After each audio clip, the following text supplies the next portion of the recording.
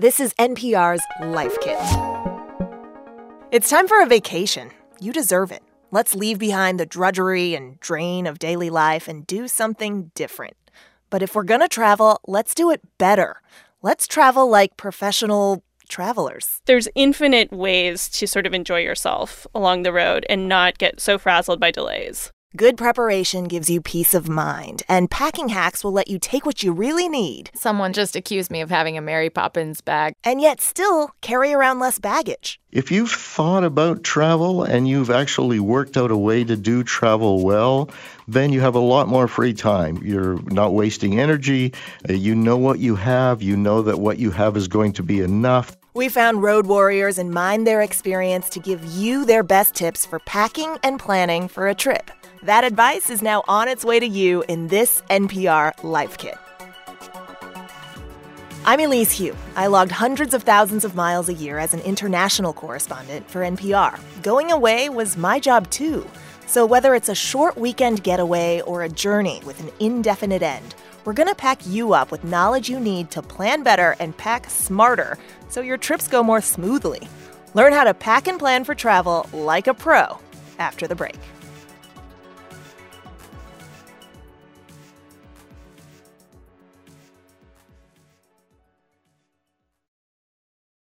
Hey, Jada. It's Elise over here in California.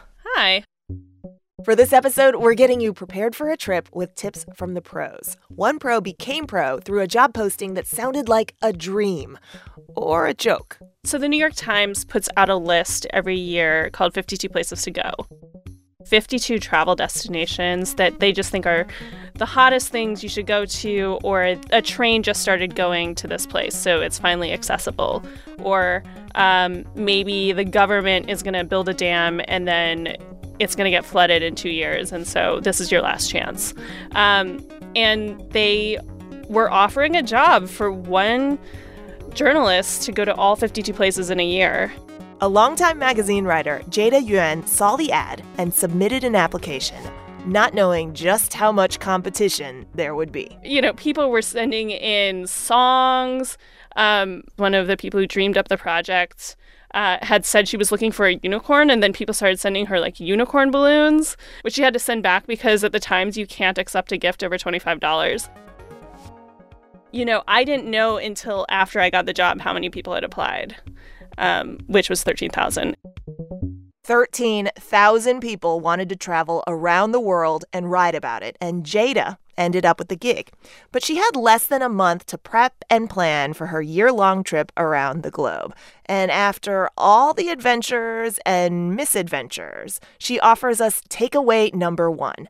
You never need as much stuff as you think. Eliminate extra baggage before you leave. You just don't need that much on the road. And even if you're not on the road for a while, you're just leaving for a short time. The same thing. You pack and then you remove a third of the things that you packed. That's just, you pack and then you have to think about it. You're like, how many days am I going to be gone? Can I wash any of this stuff in a sink? And then you take a third of it away, because schlepping things around is a great way to kill your buzz on a vacation. To dig into lightening our loads, I went to engineer and experienced world traveler Doug Diamond. He's the road warrior behind the site onebag.com. His concept is, well, exactly what it sounds like. One bag is all you need, and that's one carry-on-sized bag if you're traveling by air. One time, Doug flew to Moscow, then spent a week there on business, and then flew straight to New Delhi for another week. Opposite climates, he still managed to fit everything in just one bag. It's absolutely a skill that can be mastered by almost everyone. Is it a magic bag? No, not at all. In fact, the bag is the least important. If you have already completed the first tip, which is to leave more stuff at home, then Doug's big takeaway is our tip number 2. Reduce the weight with lightweight versions of what you need, and with items that perform multiple purposes. For instance, Doug doesn't leave home without a scarf. I could literally go for 5 minutes giving you a list of all the different things you can do with a scarf. We'll give you protection from sunburn and dust and sand and wind and that, which is what it was designed to do. But it's also a headband and a hat and a napkin and a towel and a handkerchief and a dust mask. And I could literally go on for 5 minutes. Ooh, this is fun. What's another one of these MVPs for your one bag, Doug? Something like dental floss. Dental floss can be repair thread. It can help you to lock your luggage. The little cutter on the box, if you're a knitter, you can use that to cut things in the airplane without having to take scissors on the plane. You can slice cake and cheese and pastries and things with it. You can use it as an emergency shoelace, or you can use it if you got a finger ring that's stuck on your finger that you can't get off. There's a little trick you can use with dental floss that'll very easily take the ring off your finger. This is a lot of ways to use floss. And it's still going. If you've got a drippy faucet in your hotel room at night, you can tie a piece of dental floss around the end of the faucet and let the water dribble down the dental floss so it won't drip, drip, drip anymore. So there's just no end to these little clever ideas. Who knew dental floss was such an unsung hero of traveling light? It's amazing what you can do with some things. Floss or scarves or otherwise, when it comes to packing your things, jet setters agree on this. Use packing cubes, which is tip number 3 for packing like a pro.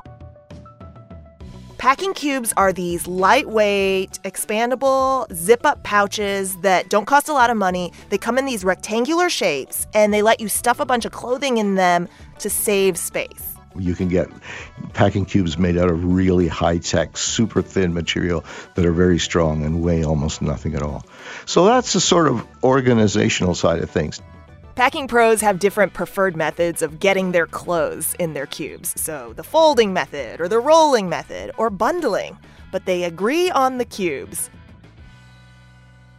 Jada, the 52 Places traveler, endorses cubes for that organizational sense. I like having a lot of bags inside my bags. But also because they solve luggage weight problems in a cinch. A lot of times you're going on budget airlines, and they'll weigh both a checked bag and your carry-on bag. And you have to sort of even out that ratio. So you might have a couple kilograms to spare in your checked bag, but your carry-on bag is over, and then you're going to have to pay for it to check that as well. But if you take a packing cube out of the carry-on and just stick it in your checked bag, then you sort of even out the weight. So I had one cube for clothes. I had one cube for, like, seasonal things like hats and swimsuits, and then a bunch of other smaller ones for like toiletries that are liquid and toiletries that are not liquid. Those liquids bring us to takeaway number 4. Lighten your load of liquid toiletries. Water is just about the worst thing to be carrying. It's heavy, it's bulky, the security people don't like it, it can leak. There's just a huge amount of weight and bulk in there that doesn't need to be there, because almost everything in a toiletries/cosmetics bag, there are solid versions of it that don't weigh as much and don't have any of those other problems. So powders, not pastes, in order to lighten those liquids, or dry shampoo instead of the real stuff. But that's not the only way to lose liquids. You could just leave them at home, as Jada suggests. I would have actually set out with almost none of my toiletries. I would have just left them all at home and then slowly built up a toiletry kit when I was on the road, because it turns out that that most of the time you don't miss the things you're carrying around. Most of the time, pick up the things you need while on the road, except for the 5 items you can't necessarily find everywhere. Among the things that are hard to find, always, sunscreen, bug spray, some kind of bug bite relief, the tampons you like, and then hair conditioner. Okay, so we're packed with the lightest weight one bags we can imagine. Stuff them with packing cubes and only the most essential travel-sized versions of liquids. And we've got our dental floss, since, it's so multi-use. But where are we going? What are we doing when we get there? How do we make the most of that? Let's advance our trip, as they say in diplomatic or political parlance, with an advance person for former President Barack Obama. I traveled with him to 42 countries and almost every state, which was incredible. Johanna Maska was director of press advance for President Obama from 2007 until 2015.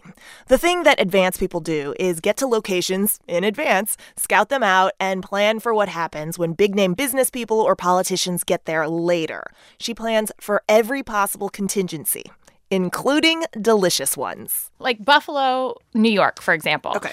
President Obama went to eat buffalo wings in Buffalo. Okay. But before that ever happened, there were 3 of us, all women, who went to taste the buffalo wings at all the different 3 locations. But we weren't just trying to taste the best buffalo wings. We were figuring out which parking lot had enough room, which had a back entrance for the press to come through. And they had no idea. Like, the restaurants are none the wiser Sure. that we're testing them to figure out where he's going to, eat the buffalo wings. When it comes to planning ahead, we normals, we regular people, don't have staff taste testing our meals in advance. But Johanna says you can apply some advanced principles to your own trip. Her tip is number 5. Do a simple scope out of your destination with reliable sources. Not sponsored content, not those paid for by the Convention and Visitors Bureau pages in the in-flight magazines. Whether you've been there or not, someone has. The importance of looking at your sources of reliable information on a place. There's a lot of people who are paid to write about different places that you should go. That's probably not the most reliable source of information. I mean, look at what happened with Fyre Festival. Yeah, right? Like, all these people sign up to, let's go do this. So let's don't do that. Steer clear of SponCon since it can go wrong. And just because an Instagram tag or Instagram ads make places look pretty, do your homework. Independent reporting, content that isn't bought and paid for by the destination, is going to give you a more unvarnished look. I also think you should ask people if they've gone. I mean, that's the beauty in social media. Once you've figured out enough about where you're going, another advanced trick from Johanna is this. Align your activities with the weather forecast. That's tip number 6. Match your activity plans to the forecast. I always write it down on paper. So I map out where I'm going to be on which day. And then 10 days in advance, when the weather is available, I start putting down the weather forecast. The weather forecast is the number one thing that I'm looking at, and then figuring out what I'm going to do on those days based on the weather forecast. So when we recently planned a little getaway for our family to Hawaii, I, methodically planned out what day is it going to be good weather. So that's the day we should take the boat trip to, the other little island, and making sure that you're maximizing your family's time together. And so I do it by figuring out the calendar. And aligning it with the weather. Or checking a destination's average monthly weather patterns in advance. Because weather can really, dampen things. Here's Jada Yuen. I was on a walking tour in La Paz, Bolivia, and getting dumped on, and I didn't have any of my rain gear. And there were several people on that tour who were they seemed to be much more seasoned travelers than I was. And they just all immediately whipped out their rain jackets. And I was like, oh, okay. So the thing that you always need to have on you is like a rain jacket, an umbrella, and a rain cover for your backpack. Takeaway 6 is plan for the weather, but if you didn't see the forecast, at least be prepared. Rain will always get you. Soggy or dry, world leaders typically have 3 stops in one travel day, or at least that's true for our advanced person Johanna's former boss, President Obama. But for family travel or travel for pleasure, she says one main thing a day is enough. The last thing I want is for me not to be able to relax in a situation that's just so much fun because you're sitting in traffic trying to get to the next one. I've overbooked everything and now I'm stressed out. That sucks. Which gets us to takeaway number 7, the one main thing rule. When traveling for leisure, keep it to one major activity per day, then build complementary activities around it, or just leave room for discovery. The unexpected, the surprises, are part of the beauty of exploration. We did this vacation in March, and we did a hike with a waterfall. We had the most delightful day, and there's no pressure because there's nothing else that you needed to do. It was just like, enjoy that day and then find some food on the way home at, like a cheap roadside stand, which we did. And it was delightful. How did you learn this whole one major thing a day rule? Because the president usually packs like 14 different things in his days. He didn't have a 7-year-old with him. All right, time for the takeaways. Let's recap. Takeaway number 1, you never need as much stuff as you think. You can live with less and less stuff. Number 2, reduce the weight and try and swap out heavier versions of things for lighter ones. Takeaway number 3, and all the pros are using them. Packing cubes are the way to go. Takeaway number 4, liquids will weigh you down. Number 5, scope out your destination with reliable sources. Number 6, match your activities to the forecast. Don't learn the hard way. Rain will always get you. So be prepared. And our final takeaway, don't over-engineer your days. Remember the one main thing a day rule.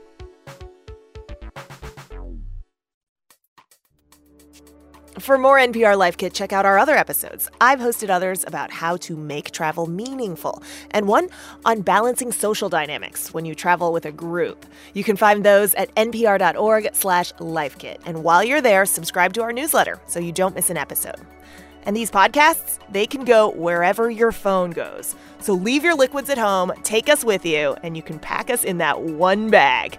And don't forget that dental floss. You can cut an umbilical cord with dental floss too, so just in case you're ever in that situation. Yeah.